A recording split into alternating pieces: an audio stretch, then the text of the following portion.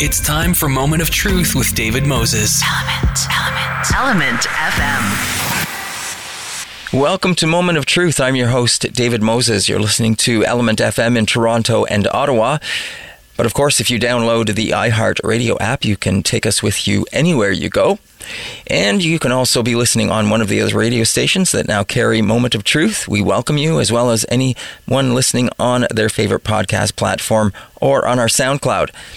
It's a pleasure to welcome to the show a filmmaker, Elba Satora Klua, and she is here to talk about a film she made entitled The Return, Life After ISIS. And this film is going to have its Hot Docs special presentation premiere, which at Hot Docs, which starts on April 29th until May 9th, I believe it is. And so it is one of those films that is being featured. It is a documentary, and it is a documentary about women that are being held in a camp in Syria, and it is quite a compelling film. Elba had unprecedented access to these women inside the camp. Now, Elba, I understand that is because you also did a film earlier that focused on the Syrian fighters. Yeah. The thing is that the women that are held in these detention camps, they are women who joined ISIS. Yes. And when the war against ISIS finished, they were taken to these detention camps. Yes. And these detention camps are protected or are organized by the Kurdish fighters that were fighting against them, by the women Kurdish fighters. That's right. And this is why, because of my previous film, I was for 3 years following one of these women, a commander, that thanks to the relationship we built during those years, they allowed me to enter the camp, and that was how the film was possible. Right. And can you tell us a little bit more about that other film? Yeah, that film is called Commander Aryan, and it portrays the life of this. Basically, for that film, I spent 3 years coming back and forth from the northeastern Syria region. It's called Rojava, and I spent long times in the front lines where the fight against ISIS was being carried on, and it was a very heavy experience. I witnessed. By filming Aryan is the name of the commander. I witnessed the atrocities that ISIS did to civil population and also to the fighters, especially to female fighters. And the film basically explains the story of this woman who at some point gets shot and injured, heavily injured. She almost loses her life. And then it talks about her missions and what she did before she fell wounded. Yes, and so because of making that film, you then had access to these women that are kept in the camp that we are following throughout this film, The Return, Life After ISIS. Yeah. So now in this region, when the war finished, there were thousands, like around 80,000 women and children from more than 60 different nationalities that were like surrendered, and they were there left without a place to go. Yes. Especially because most of the governments from where these different women are from, they are rejecting to bring them back because they joined ISIS, so they are considered a threat.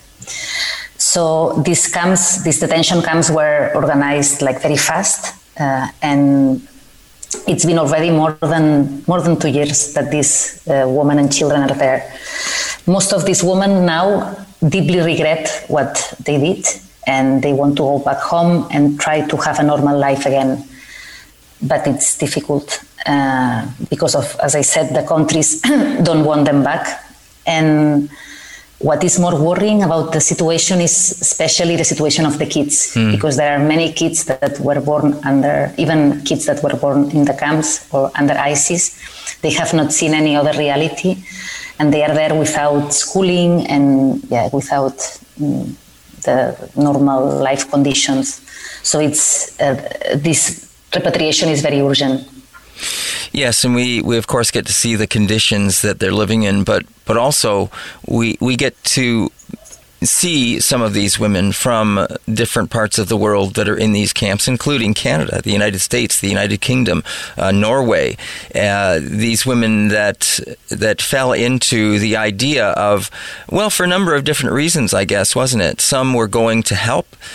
Some fell into the ideology of what they were going to and found out that it wasn't. It turned out not to be that. It was a fraud that they were being shown. So there was propaganda that they were being fed. But they were also, some of them, quite young. Yeah, that's the case of Shamima. She was Shamima is Shamima Begum. She's from the UK, and she was only 15 when she was trafficked, taken there. And at the age of 15, she crossed to Syria, and she was married, because the role of woman in ISIS was basically to get married to the ISIS fighters and have kids and have children, give them children. So it's a very inhuman situation for all these women. Now, you mentioned Shamima and her story. We get to, of course, meet her. We get to see her, I believe, at the beginning of the film as one of the new women that are brought into the camp. Yeah, exactly. Shamima is one of the protagonists of the film, yeah. And so we get to follow her story as well as other stories in the film over as we get to see. It transpires over about 3 years that we follow this story, yes? Yeah, the film focuses on the story of 6 Western women who are now in this detention camp. One is Shamima Begum from the UK, there is Kimberly Pullman from Canada, there is Huda Muthana from the US, and then Nawal and Hafida from the Netherlands, and Widet from Germany. And what the film follows is a very special process in which a Kurdish woman, and we have to remember that the Kurdish are the people or the community that lost more under ISIS. They lost friends, family, and their cities were destroyed.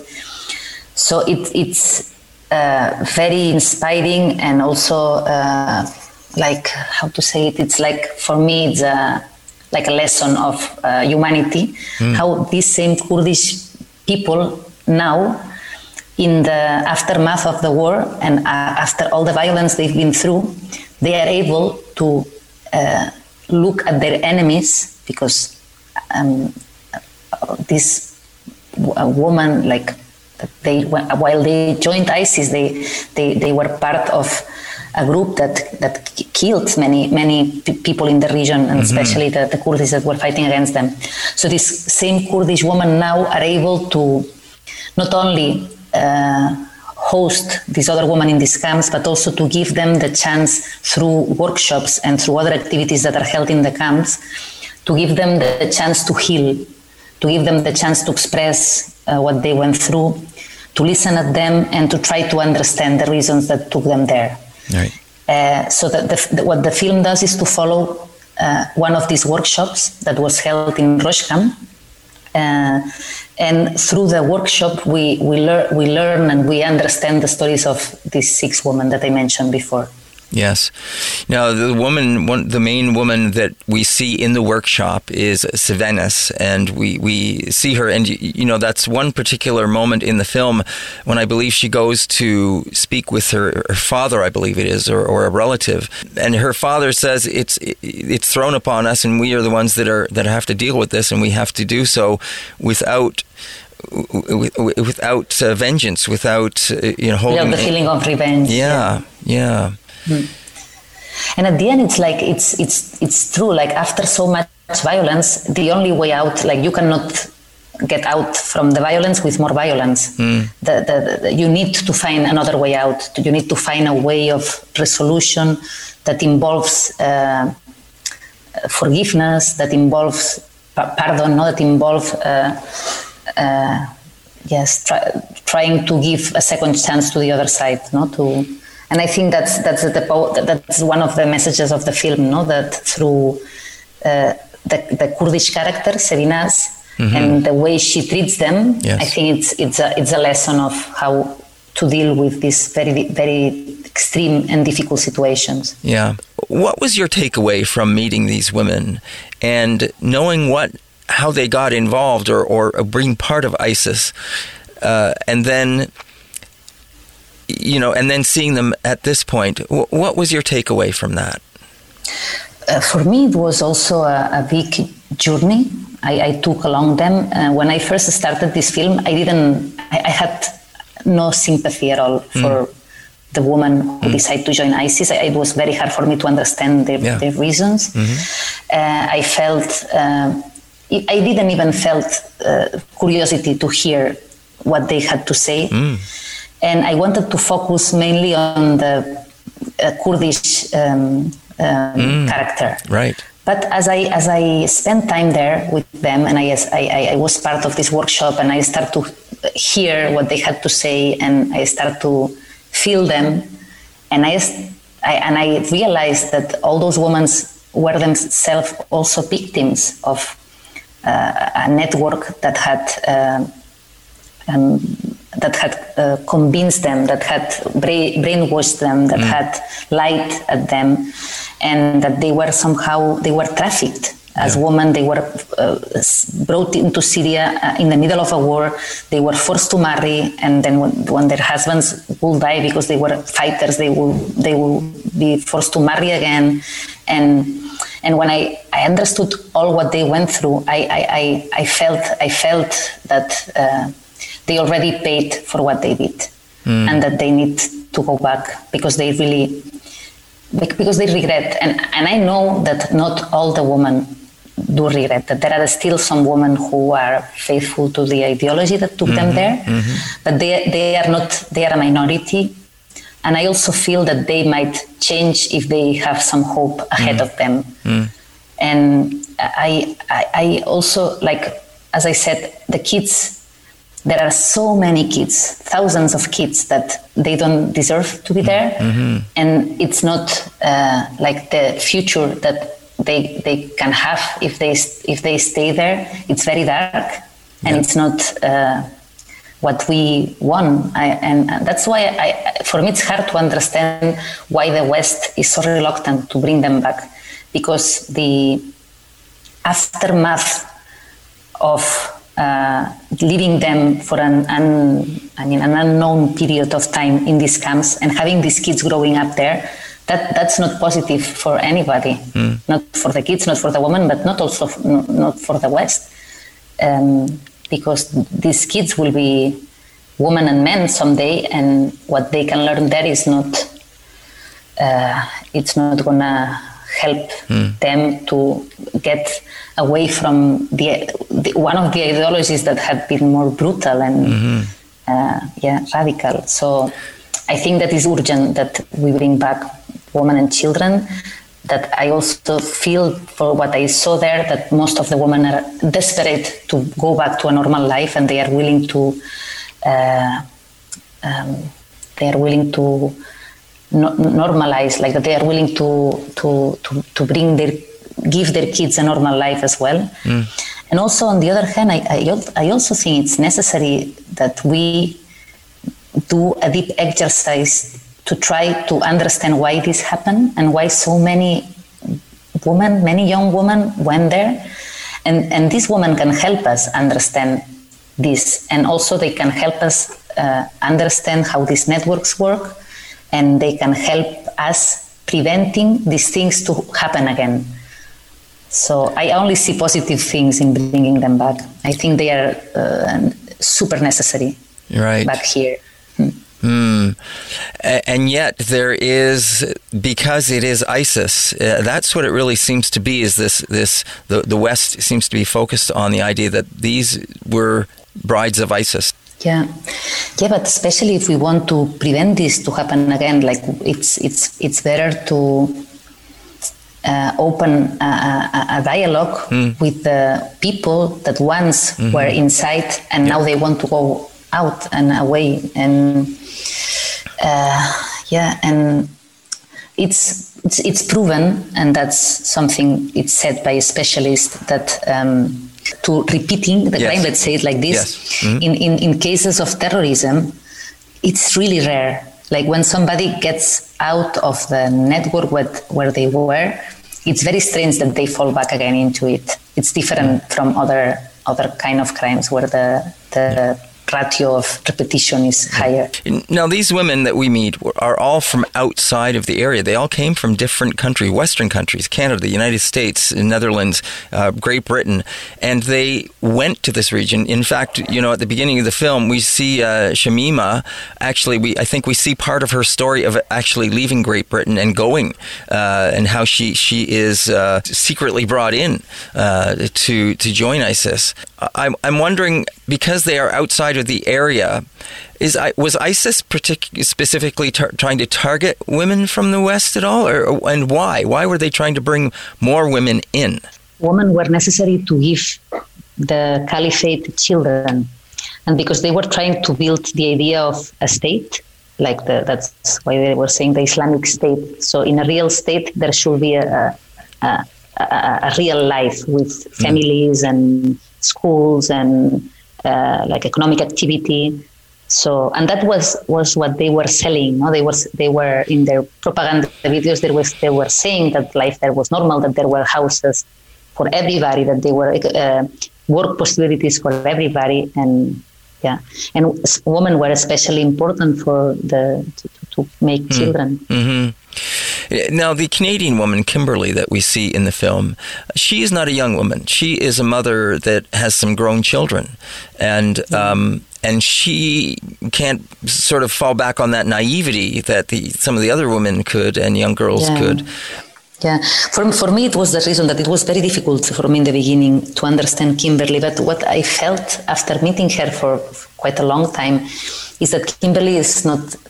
mentally, she's not very stable, and that she's vulnerable. She is a vulnerable woman, and these kind of networks, they have recruiters that can detect this kind of vulnerabilities, and they saw that she was a kind of person that could be easily convinced, right, from anything, and manipulated. No, exactly, manipulated, and that's what I felt from. I mean, Kimberly was not psychologically and emotionally was not stable when I met her. Right. And after talking to her family, they confirmed that this was coming from much before. Yeah, no, it's pointed out that she's actually, I think, raised as a Mennonite, if I'm not mistaken. Yeah. Kimberly talks about her childhood. She has very beautiful memories from her childhood. Yeah. And the reason why she converted was that she found she divorced. She had her first kid as a I don't know how you say it in English.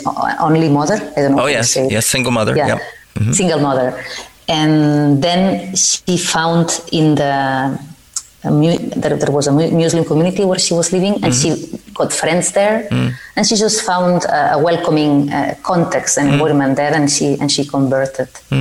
You're listening to Element FM in Toronto and Ottawa. I'm your host, David Moses. This is Moment of Truth. My guest on the show is Elba Sorta Kuba, and we are talking to her about her film, a documentary film, The Return, Life After ISIS. It's a film that is getting its Canadian premiere at Hot Docs this year, which runs from April 29th until May 9th, I believe it is. And so you can find out more about the film by going online. I recommend you check this film out and make sure you see it.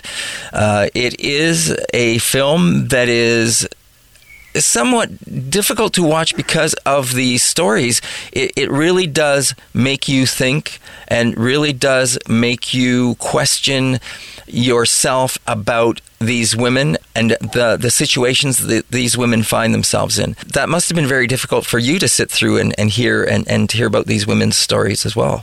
Yeah, it was heartbreaking sometimes, just to hear so much pain and also to hear how that they had to go through such a strong traumatic situations and being so young, most of them. It was sad. Yeah. I think you're right, though, what you were saying about how people can learn and that the West could learn from these people. I'm sure, like so many other lives that we see that are used for examples of how we can learn from situations, they would have so much to offer from inside, what was going on, like you were saying, from the ISIS perspective and what was going on internally, how it was set up, how it operated. But just the stories themselves, their resilience, how they move forward from all of this, how they get beyond it, and what that could offer other people to learn from as we move forward. Yeah. I think that what the message of the film is about forgiveness, and it opens this. I think when you watch it, it asks you, like, will you be ready to forgive? I don't know, your worst enemy? Yeah. And will you be ready to listen? Will you be ready to put yourself on the shoes of the other? Yeah. And I think that, as I said, Sevinaz, the Kurdish character, and through her, she also struggles. She also, like, actually, I can explain how the process of filming was also difficult for all of us. And in the same way that Sevinaz, while she was doing her workshop, was also struggling with what she was doing. Yes. Our crew were mixed. We were an all-female crew. We were all women. But half of us were coming from Barcelona and the other half were Kurdish. And for the Kurdish women in the team, it was difficult in the beginning. They for instance, the first time that the woman in the camps offered us food, and they said, are we going to accept food from ISIS women? You know, these kind of things. We all had lots of prejudice. Sure. But then you realize that when you leave all of this aside and you just look at the other person as a human being like you are, then all what we share becomes much more bigger, much more present than the small things we don't share, the small differences we have that have to do with probably where we grew up or some, and this is very important as a driving force of how to live. No, it's like trying to focus on what we share and leave aside what separates us. And you know that Sevinaz and her struggle to work there, to be there, to help.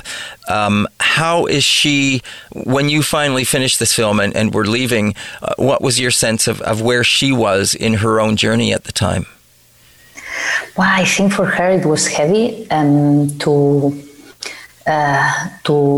be able to, like, I think that in the beginning when she was working, for her it was a work because ideologically, as a woman, she felt that she cannot leave another woman like behind, even if this other woman has a very different way of seeing the world than herself. Yeah. But there was something that she didn't expect when she started her job, and it was that she will actually make a friendship with this other woman, and this was what was. How do you say? It was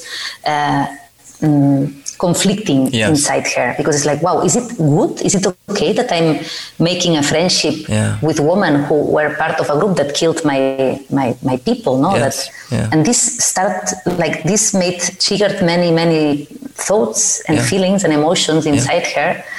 And at the end, I think when she embraces them all, and it's like.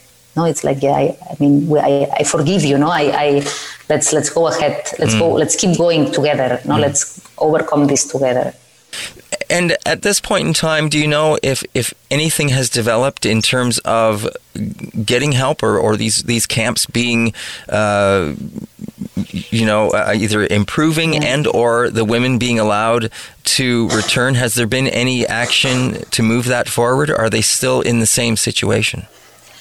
All the women in the film are in the same situation. Nothing has changed for them. It's true that slowly there are some women that are being repatriated, but the process is very, very, very slow. Yeah. And the situation on the camps is just the same. Like the conditions are not at all, especially for the children. Yeah. They are, They are not. There is in Roshkam there is a little school for kids, but these kids there they speak so many different languages, and of course there are not tools to teach these kids. Right. That they come from so many different countries, and they speak languages that nobody in the camp speaks. So it's just very difficult. How is it being funded? Where does the food and the water and the supplies come from for these people?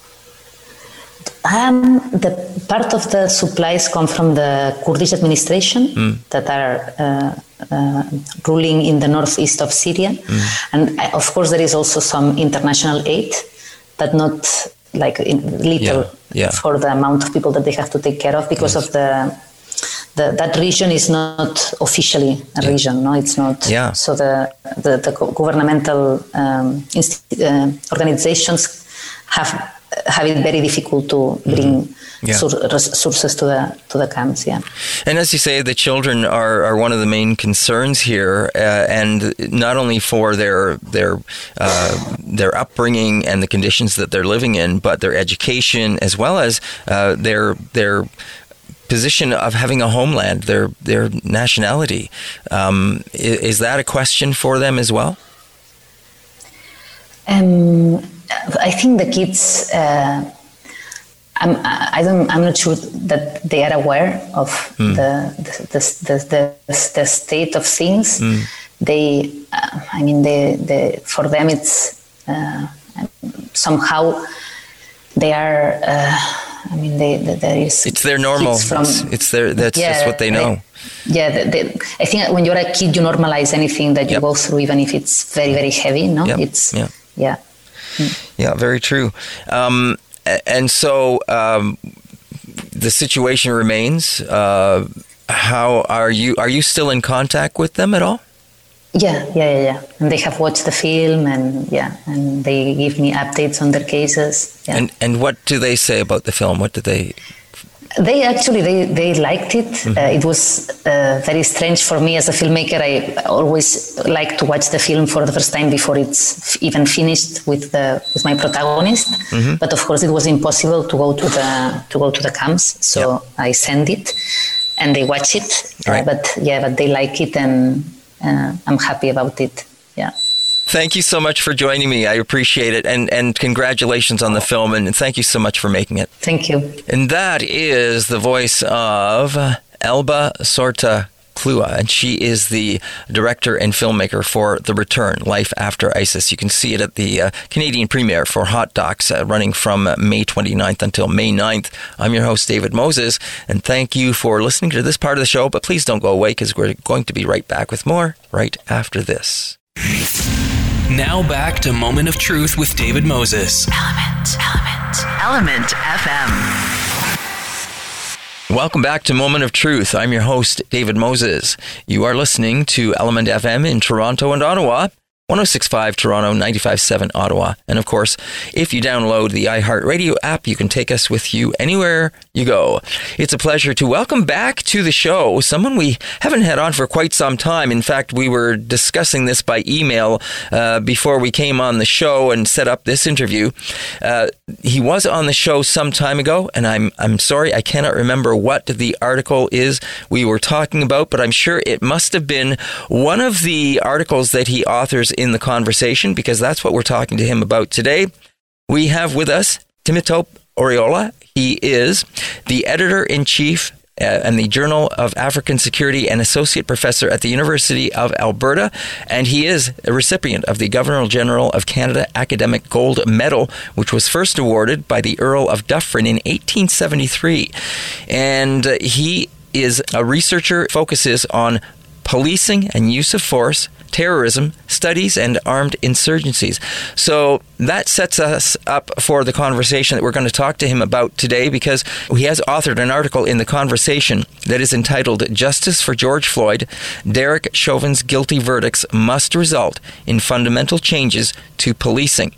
So it is a pleasure to welcome back to Moment of Truth, Temitope Oriola. Thank you very much, David. I'm delighted to be back. The article that you authored recently is one of 6 articles that I just noticed that you actually have authored over the last few months in the conversation. That is correct. They tend to be articles that are put together specifically for the conversation to essentially distill available knowledge regarding topical policing-related issues. And that comes from the recognition that a lot of the standard academic write-ups ranging in length from 5,000 to 10,000 words or more are not papers that are necessarily available to the average members of the public. And therefore, these shorter pieces in the conversation provide members of the public with insight into the kinds of research that we've done, so my team and other researchers across the world regarding issues relating to police and policing. And that, of course, is exactly what we're going to talk about with your article today. Now, you start off by talking about the article that the guilty verdict of Derek Chauvin for the killing of George Floyd is a defining moment beyond policing. What do you mean by that? Well, absolutely. Now, first of all, as the lead prosecutor made clear in his closing argument, this was a pro-police trial. And I will, in fact, add that the outcome is a pro-police verdict.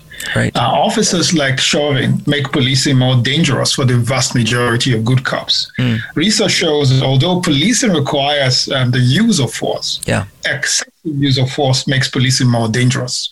And so Chauvin, I argue, should not have lasted as long as he did in police service, given his poor disciplinary record. You don't get multiple chances to abuse your authority in other work environments. And as you may recall, Chauvin had at least 17 cases in his file before May 25th of last year when he killed George Floyd. And so I believe that his conviction sends a clear message that an officer should treat citizens with dignity and respect.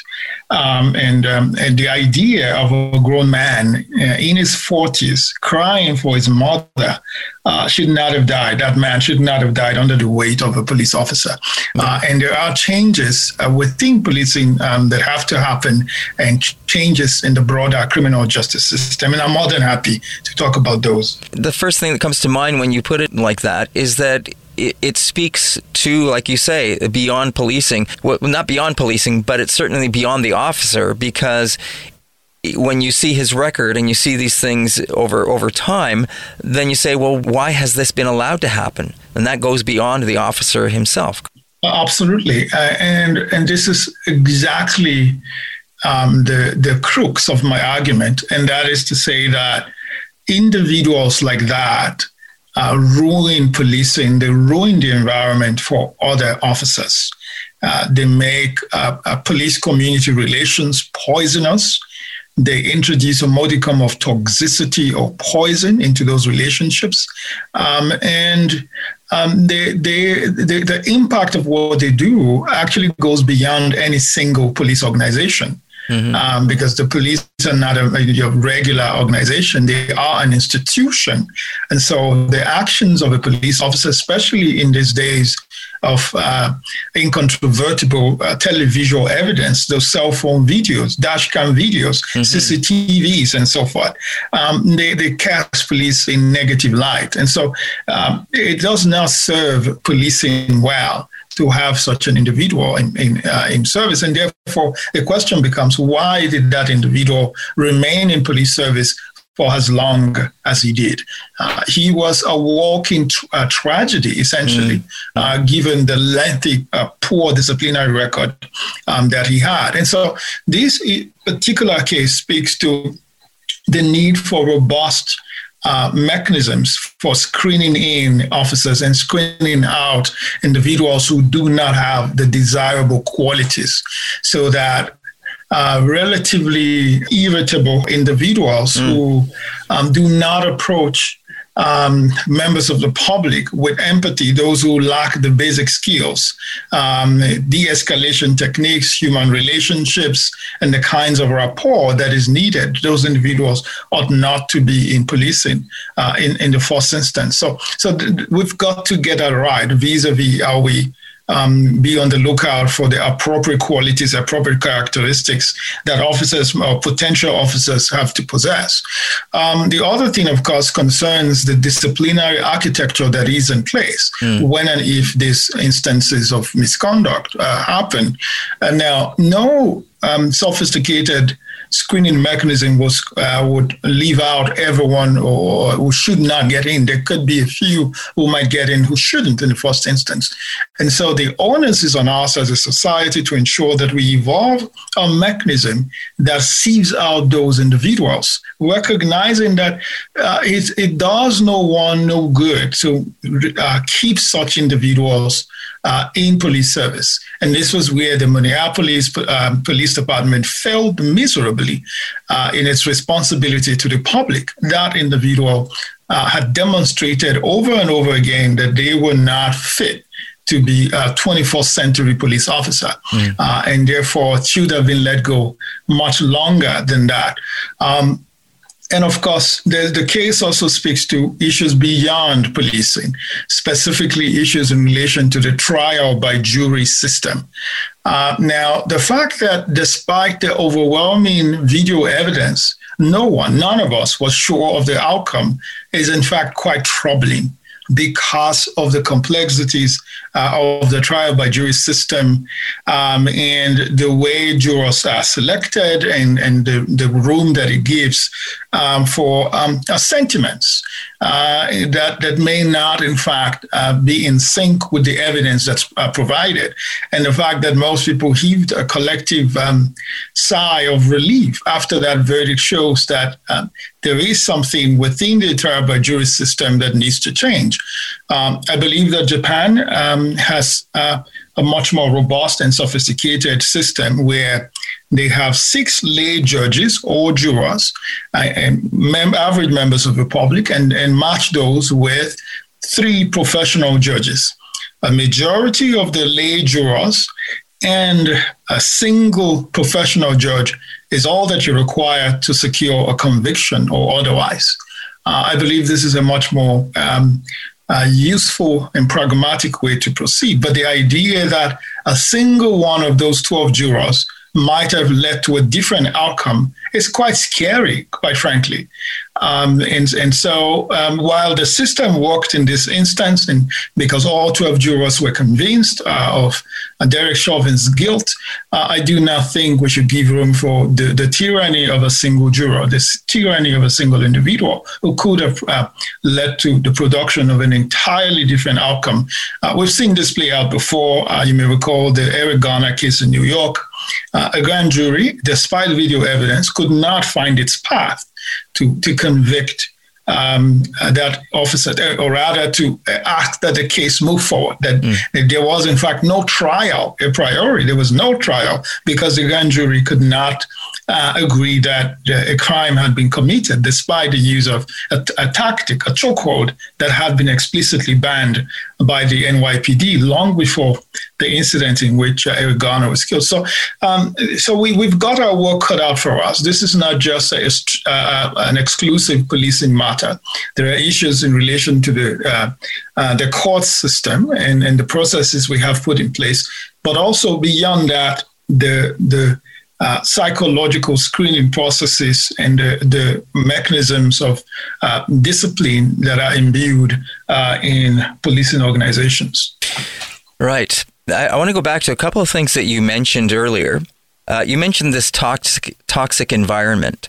And if we look at this, much like you said in your article and how the prosecution addressed this, that the trial was pro-police and not anti-police, does it allow the police force to breathe a little easier by saying this is pro-police, by saying we're not coming at you, we're trying to work with you kind of thing? Right. I mean, and I'm not, I always, in conversations like this, I always try to provide nuance to ensure that we do not conflate the Canadian environment or landscape with the U.S. landscape. The U.S. police acquired a reputation for brutality many, many decades ago. It is a well-earned reputation. while we do have issues within Canadian police and policing, they are not at the same scale or magnitude as what the issues plaguing U.S. police. There are over 18,000 police departments in the United States. Now, but to address your question directly, this is a police or pro-police verdict because it does send a signal that no one is in fact above the law, and that you cannot claim that if a suspect is resisting when you have the full weight of your body on their neck, and you have your hand in your pocket, right? With just that casual look, that lackadaisical attitude, as life was snuffed out of a fellow human being. Now, and I say that in large part because of the transnational, transgenerational, and transracial outrage that followed that killing. This wasn't the first time that we were viewing a recording of the death of an individual in the hands of the police. But there was a reason why it shocked our collective conscience, regardless of who you are, your station in life, your social class, and so on and so forth. At a humane level, you were shocked by the just the nonchalance, the very casual attitude to human life, and as somebody puts it, the indifference, the stifling indifference that was demonstrated. So I believe that this does send a very clear message. To have done otherwise would have been to promote a level of impunity that we've never seen before. But it's fascinating that despite that verdict, killings still continue. So hours before the Derek Chauvin verdict, we now know that a teenager was killed in Columbus, Ohio. She was only 16. A few days after that, another incident was out. As I turned on the TV earlier today, I noticed there had also been another incident. The lawyers for that family that had suffered a loss were on CNN talking about the loss and demanding that the video of the incident be released. So the verdict on Derek Chauvin will not solve all of these issues, but at least it enhances the likelihood of greater accountability, and that hopefully people will be a little more circumspect in looking at the humanity of the person in their custody, to not snuff life out of them without any justifiable cause. Policing power is a fundamental power. It is a power of the sovereign in the hands of each and every police officer. And there's a lot of responsibility that comes with that. And therefore, we should be careful about the selection process of those we give that power to, because abuse is a real possibility. But if we can put in place accountability measures within police departments and within the criminal justice system in general, I think that we stand a good chance of ensuring that these kinds of incidents do not occur with the level of frequency with which they do at the moment. You're listening to Element FM in Toronto and Ottawa. This is Moment of Truth. I'm your host, David Moses. My guest here on the show is Temitope Oriola. He is the editor-in-chief of the Journal African Security and associate professor at the University of Alberta. Talking to him about an article he authored in The Conversation entitled Justice for George Floyd, Derek Chauvin's Guilty Verdicts Must Result in Fundamental Changes to Policing. Temitope, one of the things, going back again to the toxic environment that you referred to and how this goes beyond policing, I'm wondering about the toxic environment it has created from this for not only police, but for the public, and that lack of trust overall that we saw, because this wasn't, we saw protests right around the world. This wasn't limited just to the United States. Although it happened there, we saw people right around the world saying this has to stop. Right. Yeah, I mean, so on one hand, that killing, that incident the very public and highly performative asphyxiation of George Floyd on the streets of Minneapolis by Derek Chauvin galvanized a transnational, transgenerational support for police reforms, and in fact, issues in relation to decolonization and of course, taking down historical monuments. And so this became the umbrella, the galvanizing force for, in certain cases, seemingly unrelated issues. But on the other hand, the incident also revealed some of the fundamental divisions of society. There was a group, for instance, in the United States that staged a mock incident mimicking what happened to George Floyd. And that continued even as George Floyd's body was being paraded for eventual burial.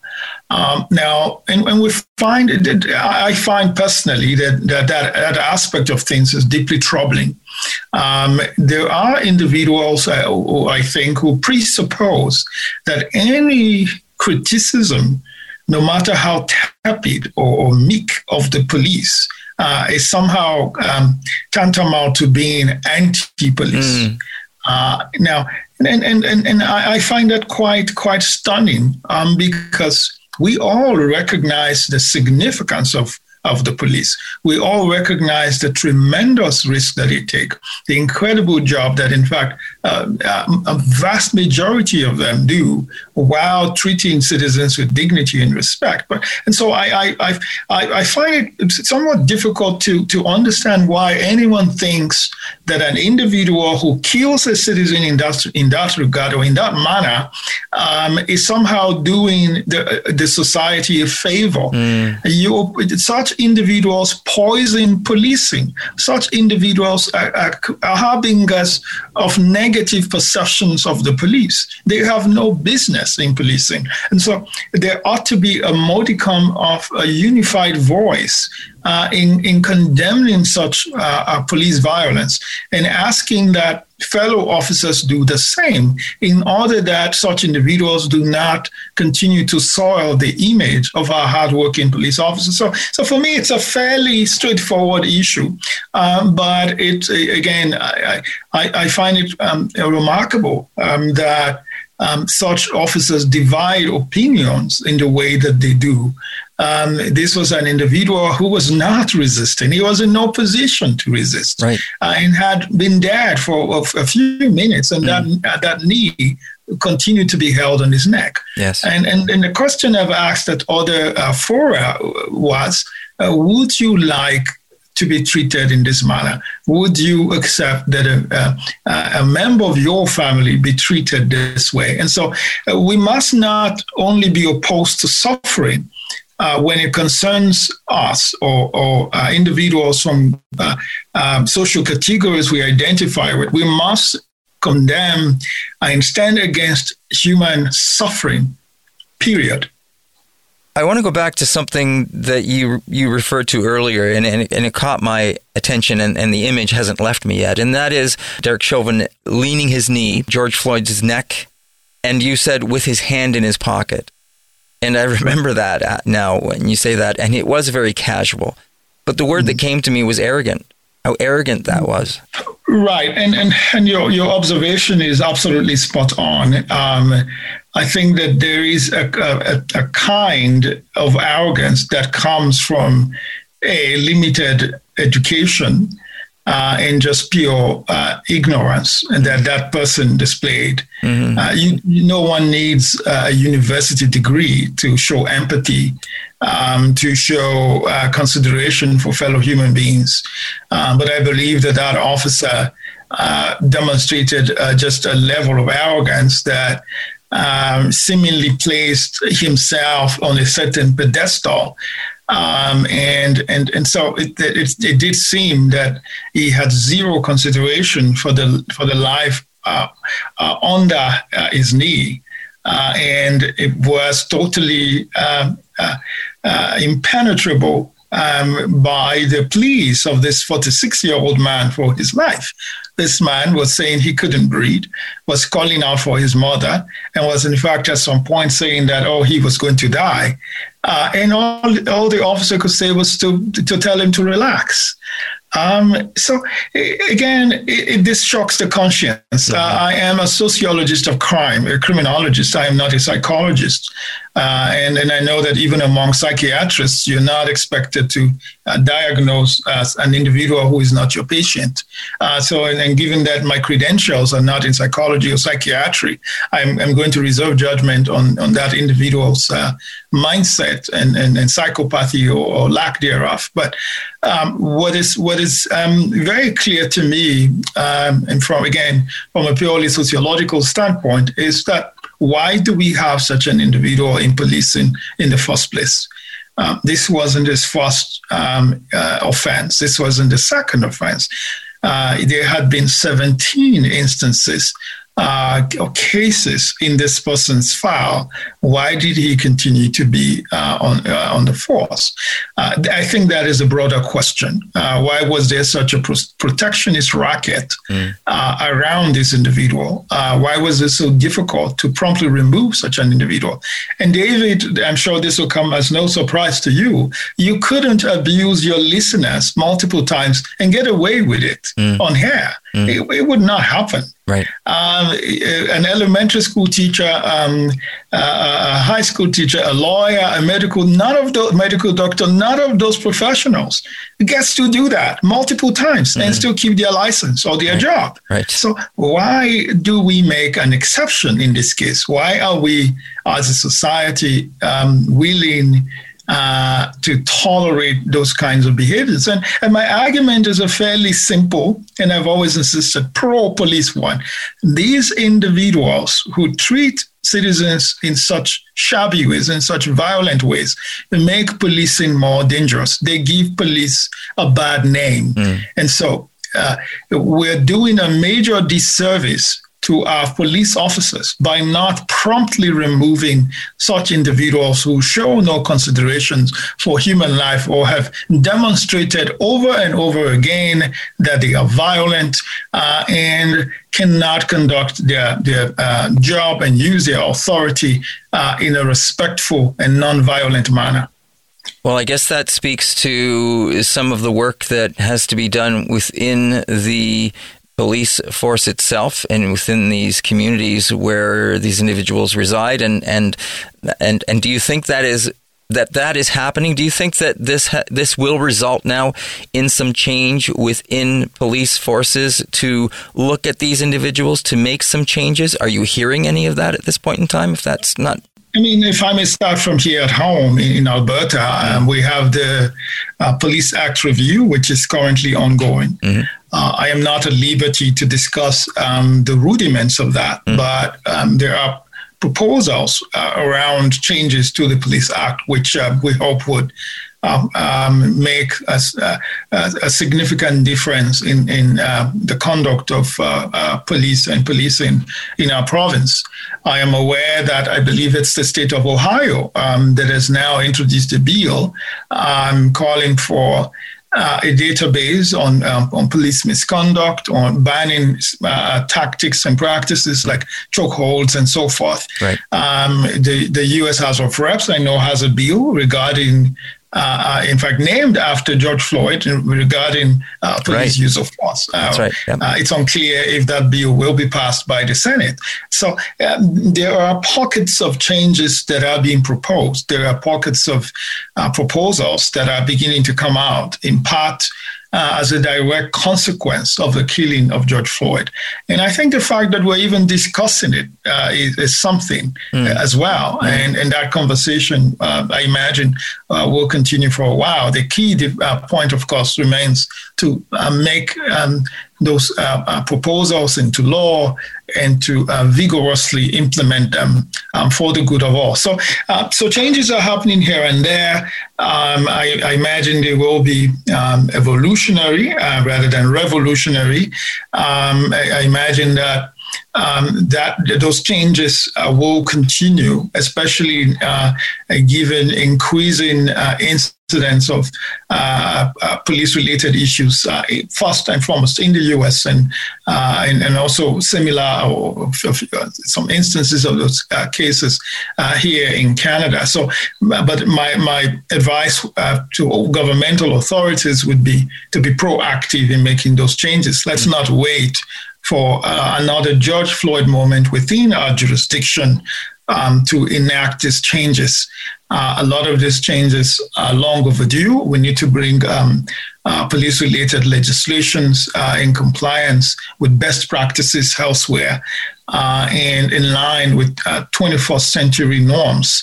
And that, I believe, is a path forward in order to improve the relationship between the police and the communities they serve.